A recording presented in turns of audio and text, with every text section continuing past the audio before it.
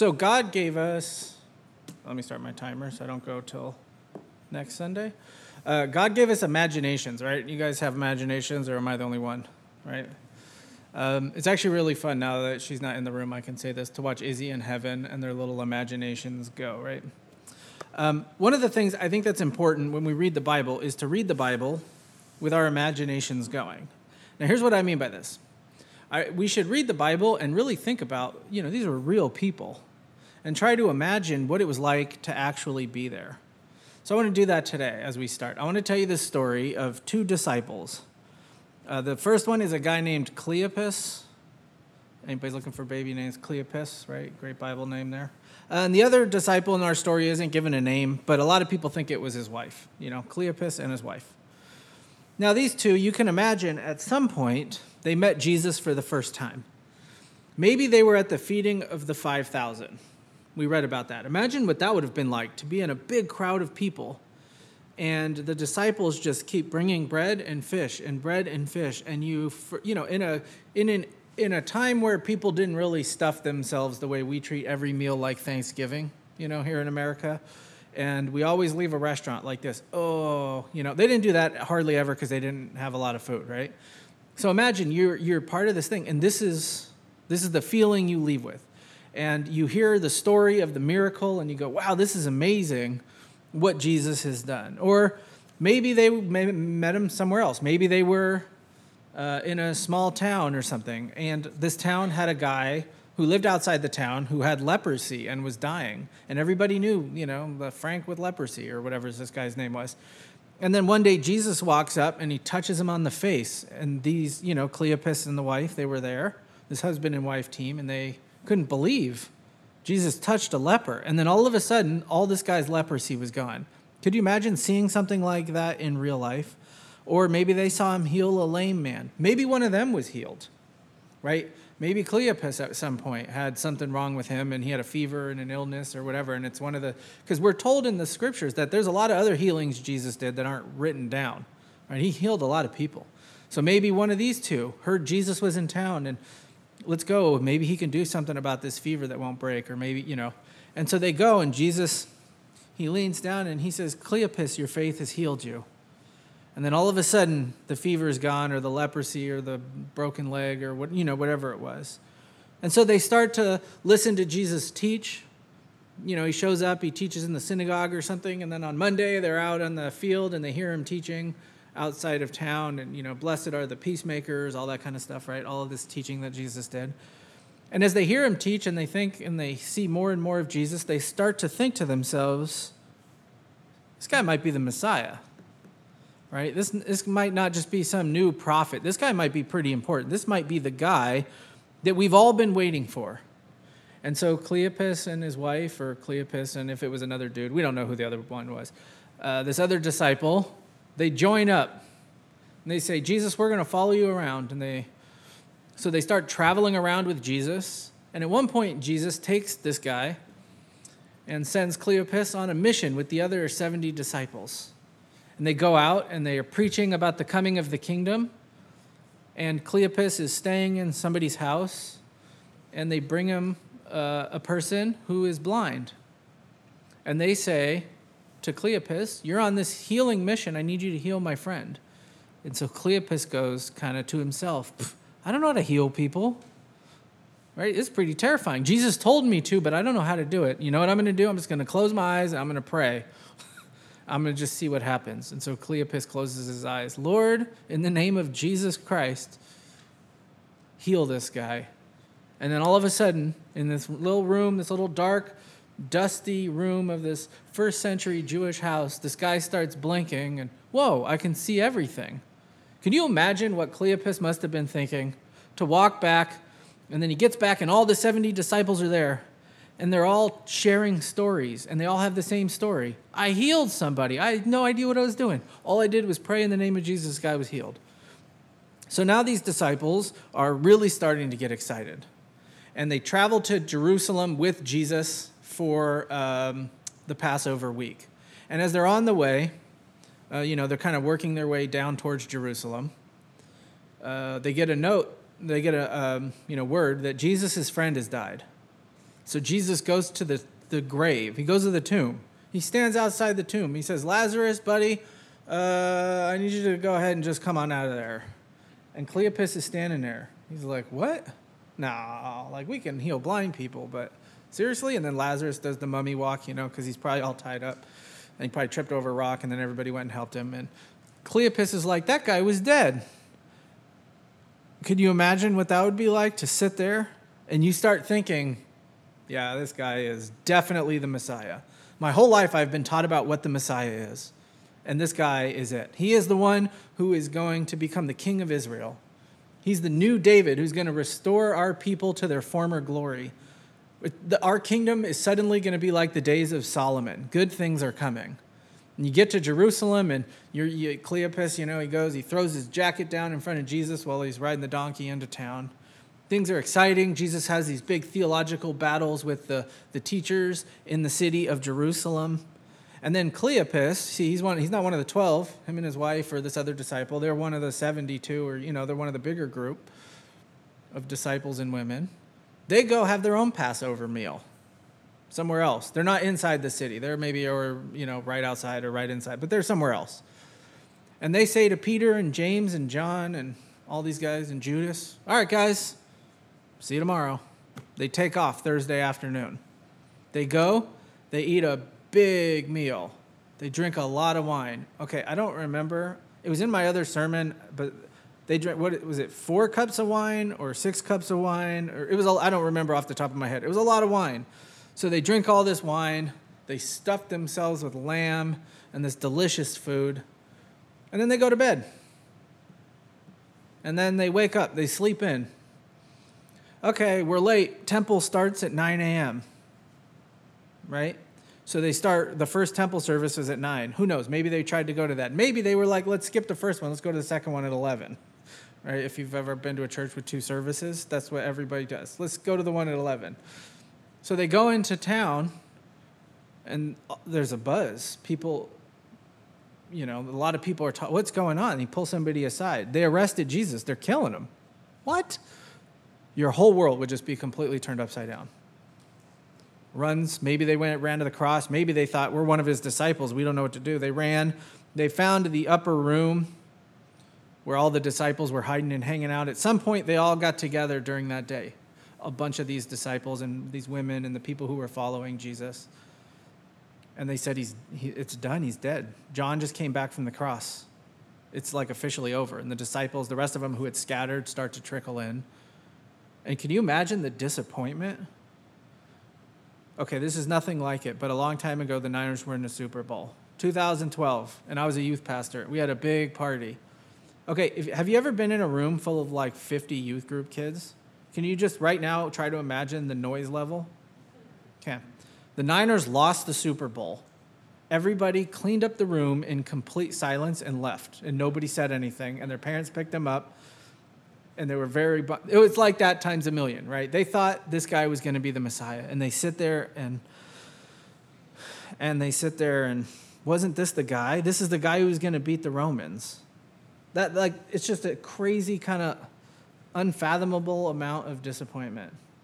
Or like another example is, I love these videos. You ever see the video of the prank where they TiVo, okay, TiVo's not a word anymore, but you know what I mean, right? They TiVo the lottery winnings from yesterday, the numbers, and then they go buy those same numbers, and then they make their spouse think they won the lottery. They play back yesterday's one with the numbers, or the friend or whoever, and the guy gets real excited. Like, it's even more disappointment because of how excited the guy gets. He starts bouncing around. We're billionaires. He's starting to call his job to quit and everything, and then they tell him what happened, and then they always just fall apart. That's the kind of level of falling apart we have here, right? These disciples, it's not going well. So now, Cleopas and them, the stuff happens Sunday morning. They don't know exactly what's up. We'll get into this. It seems like this guy doesn't really believe the resurrection has happened. This is now, we're going to pick up the story. Last week we read, the women go to the tomb. They see the angel, but nobody's seen Jesus yet. The women come back, and they say, we saw this angel. He told us Jesus is risen. Peter went, found the empty tomb, but they don't really know what's going on. So what does Cleopas do? I think what he does is he decides to go home. I live a few miles away. I'm going to head back. I'm going to go back to my house. Start over, I guess. So that's where we're going to pick up the story. In Luke 24, we're in verse 13. That very day, 2 of them were going to a village named Emmaus, about 7 miles from Jerusalem. So this is still that Sunday. This is our 2 disciples, Cleopas and this unnamed disciple. And they're going to a little village called Emmaus, which is just, it says 7 miles away from Jerusalem. So think about how far 7 miles is, right? It's not that far. This is like walking from Embarcadero to where Kathy lives down by the Cow Palace. Like our city's about 7 miles square, right? So it's just like walking from one side of our city to the other. And they were talking with each other about the things that had happened. So this is what they're talking about, the empty tomb. They're talking about the women coming back with this report that they had seen the empty tomb, that these angels had showed up. It's a pretty, okay, we talked about this a little bit a few weeks ago, or was it last week? We talked about the plausibility structures, right? Okay, if one person comes to you and says, hey, I saw an angel and he told me something. Most of the time you go, okay, really? Okay, whatever. But if 2 people come to you and say, we all saw this angel, we both saw this angel, then you go, really? Maybe? An angel? Seriously? Okay, but how many women were named? At least 3 or 4 were named, and there were probably a few others there, right? So 4, 5, 6 women, whatever it was, come back. Women you've known and trusted for years. And, some of these are like the moms of some of the disciples, right? These are respected women, right? And they come back, hey, we saw this angel. You got to at least go, maybe, probably. What? It would make you at least stop and think. And so that's what they're doing. So they're walking, and they're talking about the women's report. They're talking about Peter and John, who went and found the empty tomb. And, okay, this reformatted all my slides. That's a bummer. Anyway, just follow along here. While they were talking and discussing together, Jesus himself drew near with them, but their eyes were kept from recognizing him. So Cleopas and this other disciple, these 2 disciples, they're walking home to Emmaus, or we're not told why, but let's assume they're going home. They're walking, and Jesus shows up. This is the first actual appearance we have in the book of Luke of the risen Jesus. He actually shows up at some point before this to Peter, and we'll see that later on. And we know from the book of John, at this point, he's already, because this is Sunday, kind of getting close to the afternoon, evening. He's already appeared to Mary Magdalene when she says she thinks he's the gardener and stuff. That's probably already happened. So this is the first appearance, though, in Luke that we have of Jesus. And he shows up, and he's walking along the road. Now, real quick here, you got to remember something. Jerusalem is a pretty small, it's a city, but in terms of like what we think of as cities and towns and stuff, we would call Jerusalem a town, compared to modern standards, even though it's a big city for the ancient world. And so Jerusalem, though, is this relatively small space. It's kind of like, I don't know for sure. I'm guessing it's about as big as like the northeast part of San Francisco, right? Our little District 3. There's a couple of hills and it's not that big. You can walk across it and everything. But for Passover, like 1 million or 2 million people show up to this little town. And so every road going in and out of Jerusalem is packed with people. Like when you're walking out of the Giants game, like, the cattle walk. You guys know that when you walk out of a stadium and nobody can move. So maybe not quite that bad, but there's a lot of people around. And so it would not be unusual for a bunch of people to be walking together. And the Jewish people, for a couple reasons. This was a communal culture, a hospitality culture, meaning people were actually nice to each other back then. It wasn't like the New York subway where nobody's allowed to talk to each other, They were actually nice to each other, and they had something that was in common, was they're all there for this religious ceremony. Right? It's like when I go to a pastor's conference, I don't need to know somebody to sit down at a table and have lunch with them. Why? Because we have this commonality. We're both pastors. So people walk on the road and they talk and they meet each other, and it's part of the whole experience. So nothing here is unusual, except that when Jesus shows up and starts talking to his own disciples, they don't recognize him. And it's not because they're a bunch of dummies. It says specifically that they were kept from recognizing him. It's not said how. I don't know. God just made it so they couldn't see who he was.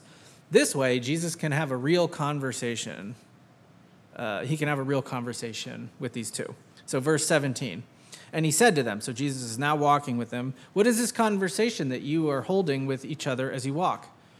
And they stood still looking sad. So his question is very basic. What are you guys talking about? Now, this is one of those things where Jesus is kind of playing along. Of course, he knows what they're talking about. You know, he's the risen, resurrected Jesus Christ, right? He knows what's going on. But this is a teaching, counseling moment, right? If you ever teach, you ask a lot of questions you already know the answers to pull things out of people. A lot of times therapists do this too. You know, they know what you think, but they need you to say it out loud so that they can process with you and that sort of thing. And so this is what Jesus is doing. And so what they do, he says, "What are you guys talking about?" And they stop walking. That's a very important detail. They're that bummed out. They can't even walk and talk about this at the same time. You ever been in that kind of a mood where you're just so upset about something you have to sit down for a second? So they do. They sit down on a rock or something, and then verse 18. Then one of them, named Cleopas, this is how we know his name. So we don't know the other one's name. Cleopas answered him, "Are you the only visitor to Jerusalem who doesn't know the things that have happened there in these days?" So this disciple, like I said, is not mentioned anywhere else except here, this name. And what he says, Cleopas' answer is, "Really? You don't know what we're talking about? You don't know what's going on? Will you live under a rock?" You know? That's the modern version. Okay, do you guys remember January 6th? The whole let's storm the Capitol thing? Okay, I had no idea that was happening until it was over. I saw about it later on. Here's what happened. It was a Wednesday. I think it was, okay, I'm like 90% sure this is what happened, right? It was a Wednesday. Kayla's, yeah. So then I texted Kayla or something, "Are you guys coming over tonight for dinner, for missional family dinner?" And she texted back, "Are we still having group?" And I said, "Why not?" I was sitting in my van at the beach, looking at the waves, reading my Bible, studying Luke, you know, listening to Handel's Messiah really loud on my speakers. That's what I do. My fireplace going on my phone. I had no idea January 6th was happening. And Kayla had to be like, "Are you the only one in Jerusalem that sits in your van and has no idea what's going on?" That's what they're asking here. They say to Jesus that they don't know it's Jesus. You don't know what's going on? The crucifixion was a pretty big event. It was all the buzz in Jerusalem, right? How is it possible that somebody that's been here this week wouldn't know about what's going on? So verse 19, "And he said to them," Jesus says, I love this. He goes, "What things?" Jesus, again, is playing dumb because he wants them to say out loud what's happened. He's doing this teaching thing. But first, what he needs them to do is explain the whole thing in a way that's completely wrong so that he could tell them the way that's completely right. So the rest of verse 19, "They said to him concerning Jesus of Nazareth." Now let's listen to this description of how they describe Jesus here. "Concerning Jesus of Nazareth, who was a man who was a prophet, mighty in deed and word before God and all the people, and how our chief priests and our rulers delivered him up to be condemned to death and crucified." So look at how they describe him. First, he was a prophet. Now remember, they were his disciples. They probably traveled with him and heard him. And they grew up reading the Old Testament. And they read a whole bunch of stuff about this one prophet named Elijah. What did Elijah do? He walked around. He brought little kids back from the dead. He had standoffs with the leaders. And he boldly proclaimed the word of God. The book of Luke specifically portrays Jesus a lot like a new Elijah. And so as they're reading, they're like, "Man, this guy, he's a lot like Elijah and Elijah's protege, like successor Elisha." Very confusing. Elijah and Elisha. They start noticing, man, Jesus is a prophet a lot like these guys. So the first way they describe him to this stranger on the road, he's a prophet. He's just like Elijah and Elisha. He was mighty in word. So again, maybe they were there at the Sermon on the Mount. "You've heard it said this, but I tell you this." And at the end of the Sermon on the Mount, there's an interesting little verse where it says, I don't know exactly, but I'm paraphrasing, the people were like marveling at the teaching of Jesus because he spoke like one who actually had some authority. So he's mighty in word, but he's also, and he proved that this last week as he destroyed all of the leaders, the religious leaders in that theological rap battle. But it's not just words that he's mighty in. He's mighty in deed. He's raising people from the dead. He's healing people. He's walking on water. Right? That's pretty crazy. He's turning water into wine. You ever hear that joke about Jesus goes to the bar? They're like, what can I get you? And he goes, just a water, please. I love that joke, yeah. Feel free to use that at school and be the most popular kid there. Right? So they're seeing all this stuff. They're hearing these stories. He's mighty indeed, what he does. And so they say, here's this guy, and look what happened to him. Our chief priests, they're saying, these are our leaders, our people. They took him, and they had him killed. They had him crucified brutally. Now, in the telling of that whole story, what are they missing? It seems right. It's like one of those things where if you get part of the details right, you can still be wrong because you're missing the main point. They're missing the whole Messiah part. Cleopas does not say to Jesus on the road, telling him about Jesus. Wait, yeah, is that how that worked? Okay, he misses the whole part about Jesus as a savior. They don't have the full story. They have half of the story. Right? It's like, okay, last night, I finished at about 3:30, 4 in the morning. This was one of those nights where I couldn't stop reading and I couldn't go to sleep anyway, so I was like, I might as well finish my book. I finished The Lord of the Rings last night. I'm very excited. For like the 10th time or something. But I finished The Lord of the Rings. Now think about that story. John, tell me the story of The Lord of the Rings. Oh, it's a story about a hobbit and some jewelry, and they go on a trip and they see some cool places. Is that the story of The Lord of the Rings? I mean, kinda, it is. It's about a hobbit and some jewelry. And they do see some cool places, but it's not the story, right? I've missed the main point. It's the story of the triumph of good over evil and the epic struggle and all, right? They've missed the main point of the story. They've missed hey, this Jesus is the Messiah. And so they kind of get into it a little. Look what they say. Well, we had hoped he was the one to redeem Israel. Yes, and besides this, it's now the third day since these things happened. So we had hoped he was the one. You know what that means, the way you say that? Nobody says, hey, tell me about your new girlfriend. And then they go, well, I hoped she was the one. Nobody says that meaning she is the one, right? They don't think Jesus now, they've lost the faith that he is the Savior. Now remember, also, the level of desperation and hope leading up to the time of Jesus that the people of Israel had for the coming of the Messiah. There were tons of other guys who showed up and said, hey, I'm the Messiah. Right? The reason was because this promise was so important to these people. There was like this desperation, this hope. And the early part of Luke is packed with references to this hope. Mary talks about it, Zechariah, Simeon and Anna from the other gospel, even the wise men, the genealogy in Matthew. We're like in Matthew. The coming of Jesus is built around the structure of these people were really hoping that the Messiah would come. To the point that one of these prophets, right, was like, man, God promised me I would get to see this baby and then I could die happy. And sees baby Jesus, okay, now he says, now I can die happy. Like, he's that excited about, I just want to see the baby. And so these disciples we hoped he was the one to redeem Israel. But now it's been 3 days. It's been the third day. So when the Bible talks about the third day since Jesus, from the crucifixion to the resurrection, in our modern minds, we think of days as 24 hours. When we say 3 days, right, we think 3 24-hour periods, right? But in this culture, they're much more loosey-goosey with time and words and stuff. And what they mean is he was dead on Friday, he was dead on part of Saturday, he was dead on part of Sunday. That's 3 days, right? So now they're saying it's been that third day. And then verse 22, moreover, some of the women from our company, so some of these women disciples, amazed us. They were at the tomb early this morning, and when they did not find his body, they came back saying that they had seen a vision of angels who said that he was alive. Some of those who were with us went to the tomb, so that's Peter and John. They went to the tomb, and they found it just as the women had said, but him they did not see. So now these two disciples, Cleopas and this other disciple, they start to tell the story of what has happened this morning and why they're so confused. The women went to the tomb. They came back with this report. Peter and John went to the tomb. They came back with the same report minus the angels. Basically, what they're saying is something is up, but we don't know what. Okay, you know what really sucks is when you're in the dark in a big situation. You have no idea what's going on.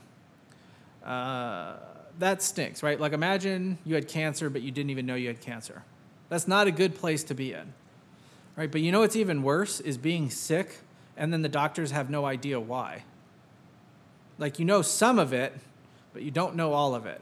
You know something's wrong, but it adds an extra layer of anxiety. That's kind of the place where these disciples are. They know something is going on. They know something is up. They haven't figured it out yet. The anxiety is killing them. And if you notice, nothing that they've said so far is, and we think he might be alive. That's not going through their heads. They're leaving town. I'm out of here. I got better things to do. I got to get back to work on Monday or whatever, you know. Nothing here is showing like a great faith. It's the same thing with, you remember the women, when the angel said to the women, don't you guys remember when Jesus told you about all this? And then they start to go, oh yeah. But at first it wasn't like an empty tomb. Oh, I bet he's alive. That's not how it happened, right? So these disciples not showing a ton of faith. And then he said to them, all right, let's stop here for a sec.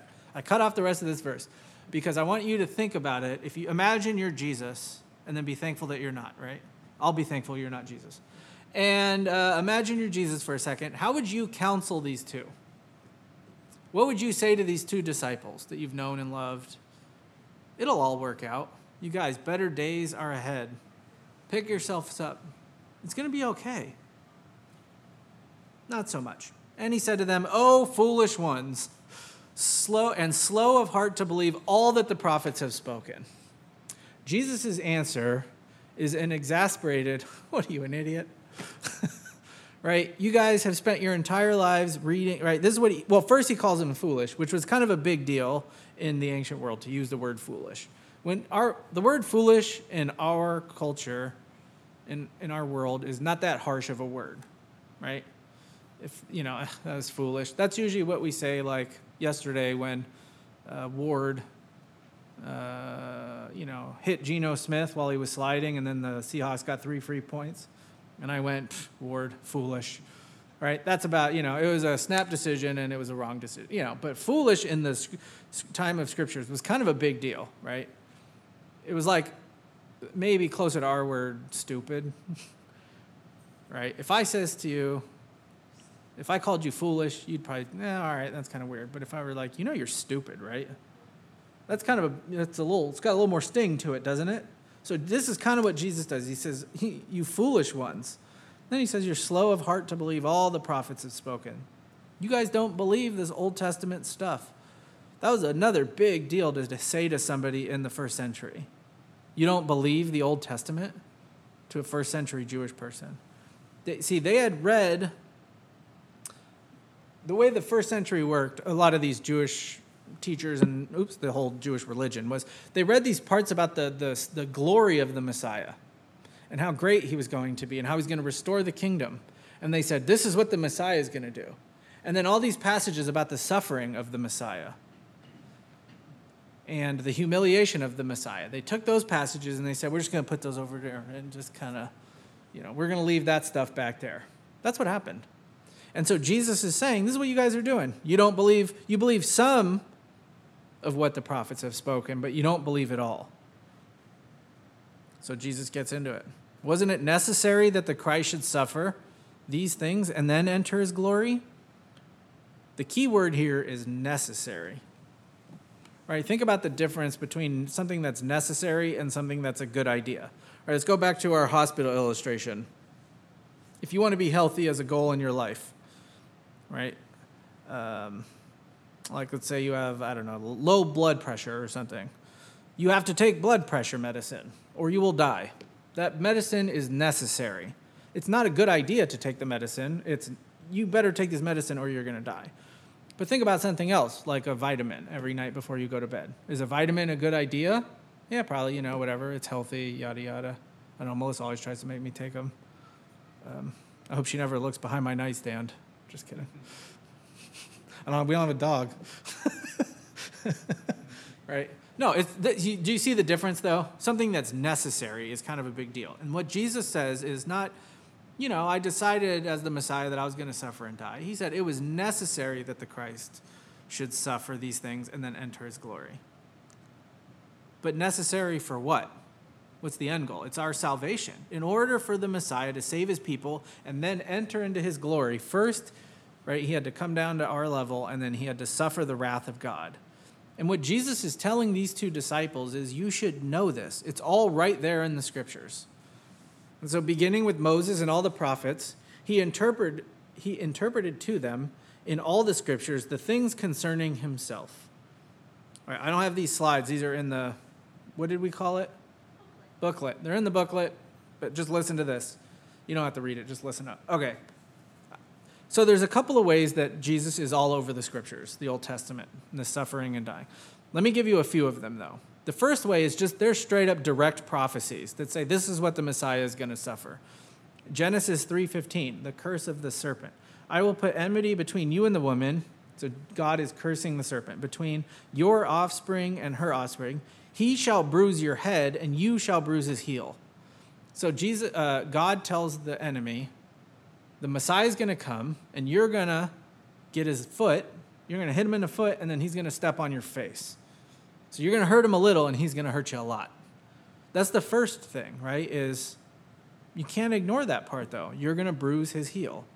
Then Isaiah 53, we could read the whole chapter, like we do usually on Good Friday, but we won't. Anyway, here. He was pierced for our transgressions. He was crushed for our iniquities. Upon him was the chastisement that brought us peace, and with his wounds we are healed. It specifically says he has to get wounded so that we can get healed. Or Zechariah 12:10, and I will pour out on the house of David and the inhabitants of Jerusalem a spirit of grace and pleas for mercy, so that when they look on me, on him whom they have pierced, they shall mourn for him as one mourns for an only child, and weep bitterly over him as one weeps for a firstborn. So the first way that the Old Testament, when I started gathering these references up, I forget how many there were, but it was like a couple of pages. I could have just done this for the whole sermon. Let me read to you all these ways. So there's just direct promises. But then there's also what we call typological patterns, meaning we've talked about this a lot in the book of Luke, but the Old Testament is full of patterns that are picked up in a greater way.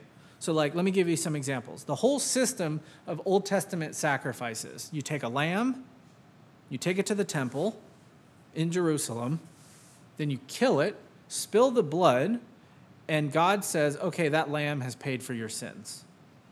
That's how the system worked. Jesus is the true and better Lamb of God. This is what John the Baptist says when he sees Jesus coming, right? He says, behold, the Lamb of God who takes away the sin of the world. Or think about Abraham's, boy, they're really going for it, huh? Think about Abraham's blessing, the covenant between God and Abraham, right? Where he says, I will bless the nations through you, right? Jesus is the way that blessing is fulfilled. Or think about Abraham and Isaac. You know the story where he takes him up the hill? And that hill is actually the same hill where eventually Jesus would be crucified. They built Jerusalem on Mount Moriah, like that same mountain where Isaac is taken up by Abraham. And that's a really awkward story. We're going to go up this hill, and Abraham, I need you to kill your kid. So what does Abraham do? Okay, gets the knife out. He's about to kill his kid, and then God goes, no, man, I'm just kidding. So he doesn't kill him. But the thing is, there's more to that story. You're supposed to say, okay, you're supposed to look at it and go, where Abraham didn't have to kill his son, where Abraham got to take the knife away, our father didn't, right? There was a greater Isaac who took the knife. Or then there's examples Jesus picks up manna. Jesus calls himself the bread of life. God gave the people bread to sustain them in the wilderness. And Jesus says, just like that manna sustained them in the wilderness, I spiritually sustain my people.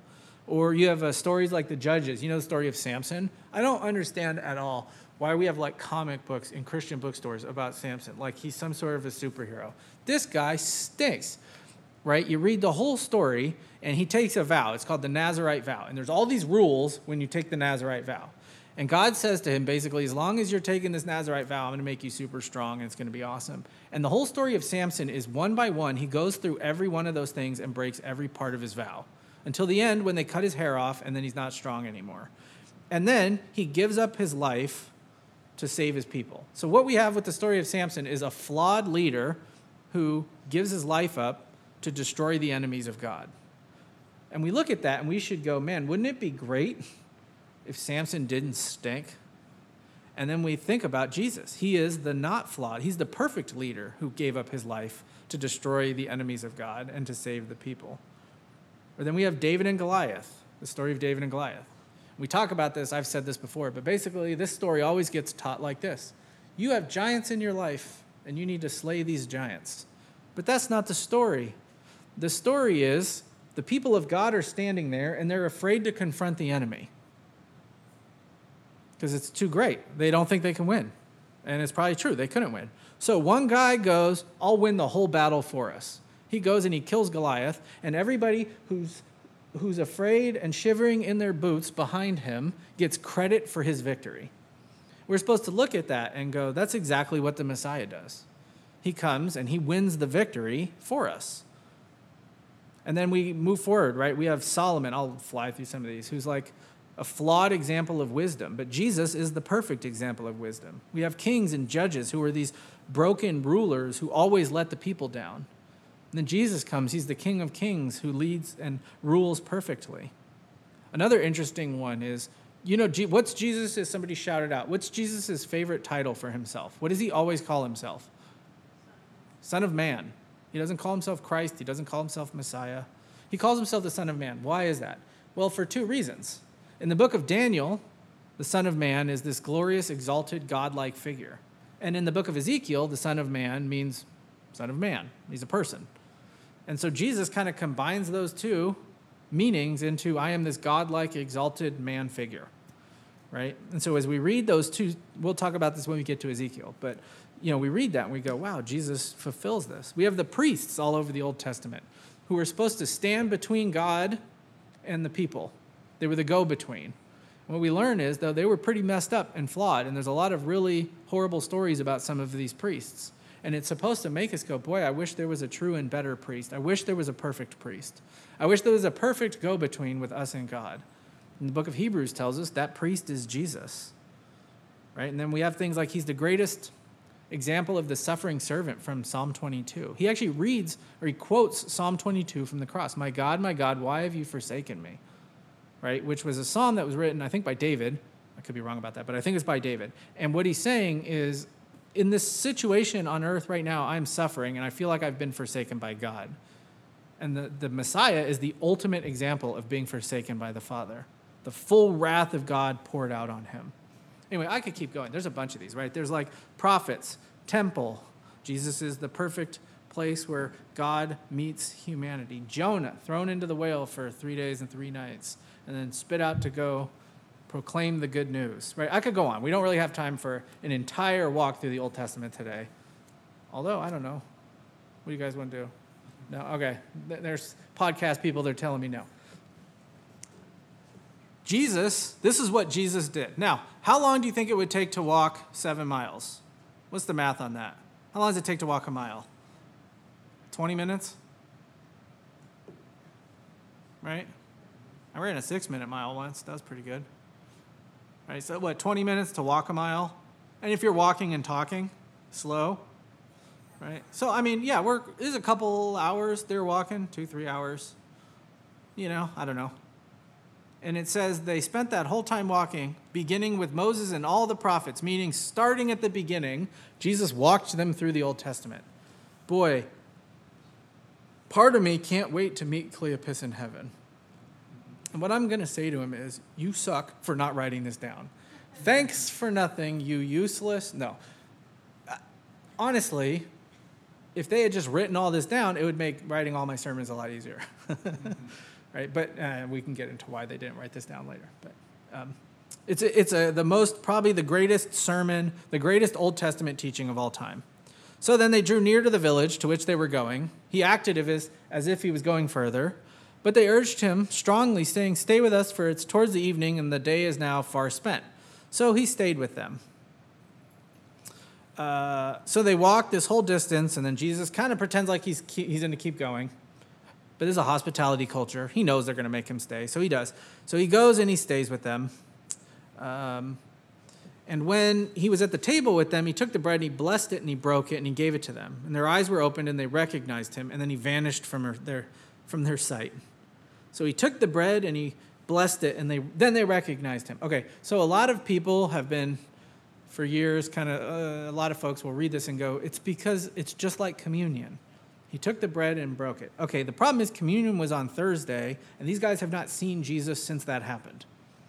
These are the 70 disciples. This is the outer ring of disciples. They weren't in the room when Jesus gave them communion. And what happened right after communion is Jesus was arrested and then crucified. Saturday, Sunday happens. I'm guessing on Saturday, Peter didn't get up and teach the other disciples about communion and share the whole story.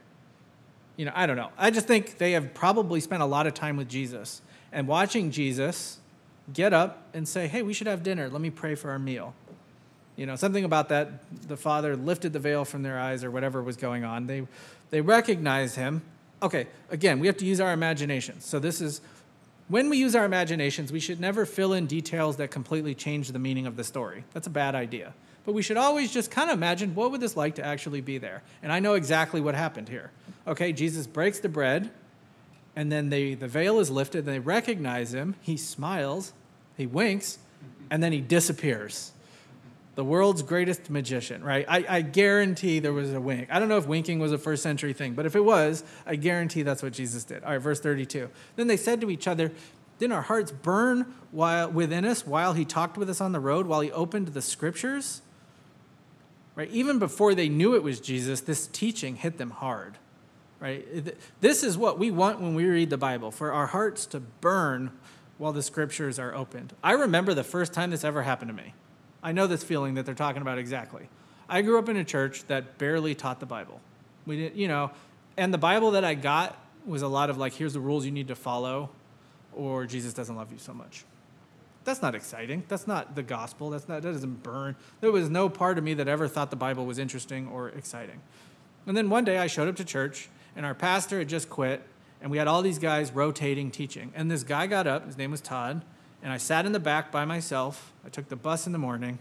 I was a little late. I came in, and he taught the book of Isaiah. And that for some reason, the scriptures burned in the same idea. I know exactly this feeling. For the first time, I thought, hey, maybe I could see God in the scriptures. Maybe I can actually change my life and learn something here. Right? I was still kind of a brand new believer. This is what's going on. And then they rose that same hour, and they turned and they ran to Jerusalem. I love that. And they found the 11 and those who were gathered together, saying, the Lord has risen indeed. Oh, and then, who were with them gathered together, saying, the Lord has risen indeed, and he's appeared to Simon. So, okay, I've never walked from Embarcadero to the other side of town. That's a long walk. My dad had to do this, actually. I think he was in the tunnel during the 89 quake. And so he came out of the tunnel in Embarcadero, and we lived in the Excelsior. So he walked all the way across. And he got home in the middle of the night, and he was exhausted and tired. You got to be pretty excited to go, you know what, I'm going to turn around and head back for this other 7 miles. And that's what they do. And they show up. And what do the other disciples? They start to tell him the story. We've seen Jesus. And then did the 11 go, yeah, duh, I know. Yeah, welcome to 3 hours ago, man. We already seen him. He appeared to Simon. So we don't know anything about this. Simon is Peter, by the way, Simon Peter. We don't know anything about this meeting with Peter and Jesus. Okay, we know from John, the one that happens later on, Simon, do you love me? Feed my sheep. Yeah, you know I love you, dude. What's going on? And they do that 3 times, right? The feed my lambs thing. Peter never really talks about this. I bet this was a pretty intense, shameful, like, have you know that feeling of just like you've let somebody down and then you have to see them face to face? That times 1 billion. I don't know, and I think there's probably a lot of stuff that was said here that they were like, we're not going to write this down. But the good news is, someday you're going to be dead, and you can go ask Peter all about it, and I'm sure when we're in eternity, he'll tell you all about it. So the disciples, Cleopas and the other disciple, they come back. Everybody already knows. Then they told what had happened on the road and how it was known to them in the breaking of bread. So they recap their story. And, okay, that's where we're going to stop today. Now, here's what I want to say about this passage. Something really interesting here. Let's talk about us for a second. We love good stories. Why couldn't I put The Lord of the Rings down last night at 3:30 in the morning when I knew... Actually, I knew I can sleep in. I don't have to get up for church. That's pretty great, right? But why do we, John, you've talked to me about this. You read that like 85 book series or whatever. What was it called? Wheel of Time. Yeah, he was reading that. And I remember just how excited he was about the story. And he's in the middle of book 48 or whatever. I don't remember how many. What are there, like 12 or something? But he's in the middle of a bunch of them. And why is it that John can't put this book down? Why is it that we binge watch TV? Anybody else do this? Me and Melissa find a show, and we watch the whole show in 2 days.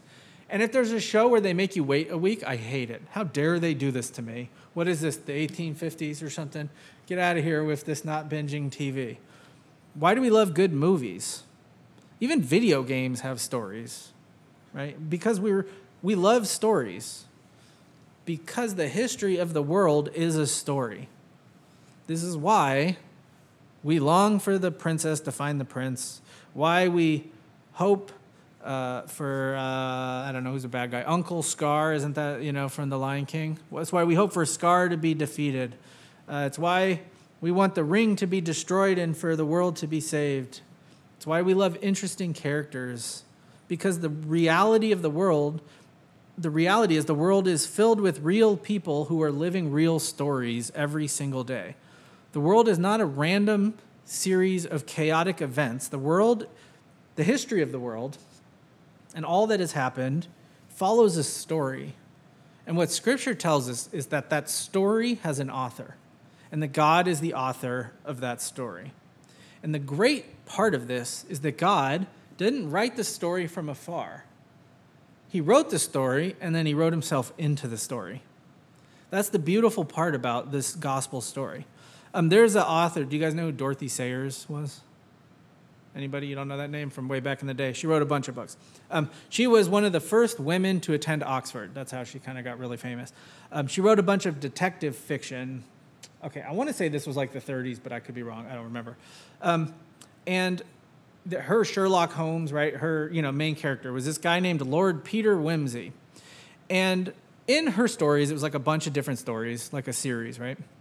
She wrote in a character named Harriet Vane, who was an Oxford-educated woman who wrote detective stories for a living. And in the world that she had written, this character of Harriet Vane falls in love with and is the romantic partner of her main character, Lord Wimsey. It looks like what happened was the real Dorothy Sayers loved this character so much that she had come up with that she wrote herself into the story and then made herself fall in love with Lord Peter Wimsey. That's kind of what God has done. He wrote this great, grand story, and then he said he fell in love with the people in the story. I mean, I'm oversimplifying this a lot. Don't send me emails about the order of this. But he wrote himself into the story to rescue his people. And by entering the story and by rescuing his people, what he's done now is his death and resurrection, he's collected this group of followers. And what he says to this group of followers is this. He's walking on the road, and he tells Cleopas and this other disciple, you should know the story because it's all been written down for you. But at the same time, what that is that's an invitation that the story's not over. Right? Jesus is saying this story is still happening. And so the people of God, what we're invited to do is be a part of the rest of the story. But we don't always do that. We trade our story, the gospel story, and we live these other wrong versions. We make up our own stories. C.S. Lewis says this in Mere Christianity, which is one of my favorite books. It's on the back table if you want to grab one. He says, all that we call human history, so money, poverty, ambition, war, prostitution, classes, empire, slavery, is the long, terrible story of man trying to find something other than God that will make him happy. Right? We talk about idolatry a lot, but what idolatry really is just living a different story. It's making up your own story and saying this is what's true. The American dream, right? The happy ending at the end of that story is what? Life of comfort and security. And I'm going to live into this story to try to find this comfort and this security. Or the story of the modern story of sexual freedom. The happy ending of that is just unrestrained sexual pleasure. Or, I wrote a bunch down here. Existential identity that we talk about a lot. Or success, or the religion of Pharisees and legalism, or family, whatever it is, beauty. We have all these things that we think, this is what's going to make me happy. And to get to the happy ending, right, they lived happily ever after, I have to live in this story. And what the Scripture tells us is most of those stories are wrong. and especially God's people, we're not supposed to live into these lesser stories. We're called to live into the greater story, the big story, right? The gospel story, God's story. And so the application for us then is that because Jesus really did rise from the dead, and because he is still alive, and because he is still, next week we're going to talk about the ascension. Or no, 2 weeks we're going to talk about the ascension. And we're going to talk about how Jesus still is reigning and ruling right now. What that means is the story is still going on. The Cleopas walking on the side of the road and meeting Jesus with the other disciple is a really cool story. It's a really cool part. It's like a chapter in a big story. But here's the thing. We're living the next chapters. Everything you do when you get up in the morning is part of this story. What you do with your time and what you do with your day, how you treat people, how you spend your money, all of this stuff is the next part of the story. You'll not believe how many Christians I meet that find out we're part of an organization called Acts 29. And they say to me, what's the 29th chapter of Acts about again? I forget. And then I go, there's only 28 chapters, guy. And then they're real confused. And then I have to explain. The reason is we believe planting churches and living missionally and doing the things we're doing, we're living the next part of the story of God's people. And so this is our tie-in. You know, I always try to take our sermons and tie them into your Pabst Blue Ribbon. Pray for people, ask them about their lives, bless them in ways nobody else would, share your story with them, and then talk to them about the gospel. Our missional living, our whole mission as a church is to love and to meet our neighbors and to build these meaningful relationships. Why do we do that? Right? Because the story's not over. Right? Jesus says to these disciples, how come you don't know the story looking backwards? I think at the same time, he could look at a lot of his church folks now and say, how come you don't believe that the story is still moving forwards? Right? The resurrection is sort of the pinnacle of the story, but it goes in both directions. So as we read our Bibles and as we're people of the Word, which we should be, I think an important lesson from this is Jesus saying, you should know this kind of stuff if you're my people. Right? You should know your Bible. The Bible is not a cute collection of fortune cookie sayings. It's this grand, great, wonderful story. You should know this story. But at the same time, the more you understand this story, the more you get a better picture of where you are in that same story. Right? The Lord of the Rings is 3 books. Right? Well, it's actually it's more books than that, but it's broken into 3 sections, right? 5 books or 6 books or something. But the idea is, Frodo right there in the middle, there was still more to do. There was some that had already happened, but the story was still moving forward in the middle of the 2 towers. And that's kind of the situation we're in, is there is still more story going forward. We don't want to remember a long time ago I talked about the bomb shelter church, where a lot of these churches, they just bunker down and they get in their bomb shelters and just let the world burn, right? I don't care what happens out there. That's not the kind of church we want to be, right? I don't want to be that kind of, I don't want to get to heaven and be like, what kind of church were you guys? And then I'm going to meet some Indian pastor whose church was all sacrificial and they were great, and then, he was martyred for his faith. And then go meet some Chinese house pastor who has a similar story. And then our church goes, and we kind of took it seriously. Right? I want to get there. I want to sit down with these guys, and I want to share how we all lived into our parts of the story. Amen? All right. Let's pray. And so, Lord, we thank you for this story. We thank you for the scriptures that we have, that we can look back and see the patterns of how you've worked and the things that you've done to bring us to where we are now. Lord, right after this part of the book of Luke is the beginning of Acts, and in that we read about the coming of the Holy Spirit at Pentecost and the power that your Spirit gives to your people now that you're in heaven, risen, ruling from your throne. So, Lord, we ask for the power of the Holy Spirit to be upon us, to love and serve our neighbors well. We ask that when we read our scriptures, maybe some people in here are doing reading plans because it's the beginning of the year. We ask that as we read our scriptures and we dive into this stuff, that our hearts would burn with a passion for you, the way that happened here. And Lord, we ask that you would forgive our church when we fall and fail and we live into lesser stories. And just help us reorient our lives and put us back on the right path so that we can be part of your kingdom story, your gospel story that ends in eternity with us enjoying you forever. We pray these things in your name. Amen.